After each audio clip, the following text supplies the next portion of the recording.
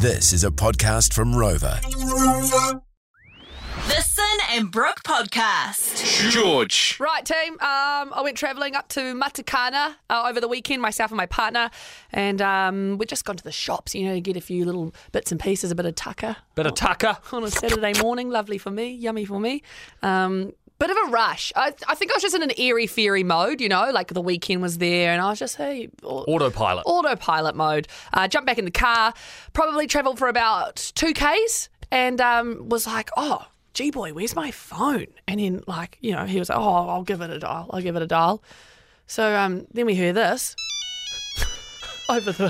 coming out from the roof. Was nowhere to be seen, but the roof was vibrating. Oh, old mate was just out, surfing the Mini Cooper. The phone was literally living its teenage dreams, like hands in the air on top of our roof going down this hill. Graham is like a major stress ball, so he was like dad mode, like, quick, let's pull over. And I was like, just chill, babe, it's going to be fine. Like, it's a Mini Cooper, it's got the rivets. And then so we pull into like the little oyster shop thing. It's up there, it's all good, it's chilling. Oh, perfect. So we thought we'd put it to you guys.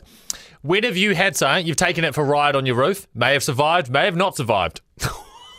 Let's get this one on, eh? Hi there. What's your name? My name's Zoe. Zoe! All right, you took something for a bit of a ride on your roof and it didn't work out the best, did it? What was the go there? No. So my dad was driving home from the vet when our dog passed away and left the ashes on the roof.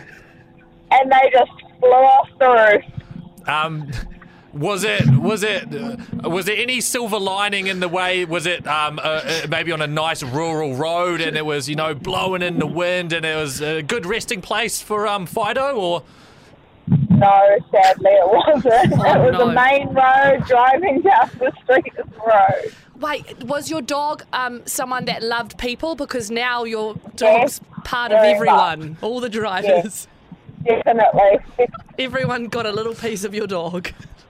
Yes, everyone did. Oh. Zoe, it's just, honestly, I was not expecting that to come through on the text machine and it kind of shocked me a little bit. But hey, I'm glad that the dogs... What I'm wondering is, how did your old man break the news when he pulled in the drive? Oh, he came home and he just had this devastated look on his face and everyone just knew something was wrong. And then he told everyone and it was just very sad to know. Do you remember the words he used? Was he like, look, the dog's gone to a better place? Pretty much, like, sorry, I couldn't do much about it. I wasn't going to pick it up off the road. You don't want to dustpan up the fight, Oh, Brooke. Brooke, nicely. Sorry, Zoe. Sorry, Zoe. What was your dog's name? His name was Benjamin. Oh, Benjamin. Benji. Well, Zoe, thank you very much for your story. We really appreciate you listening to the show and rest in peace to little Benji. No problem.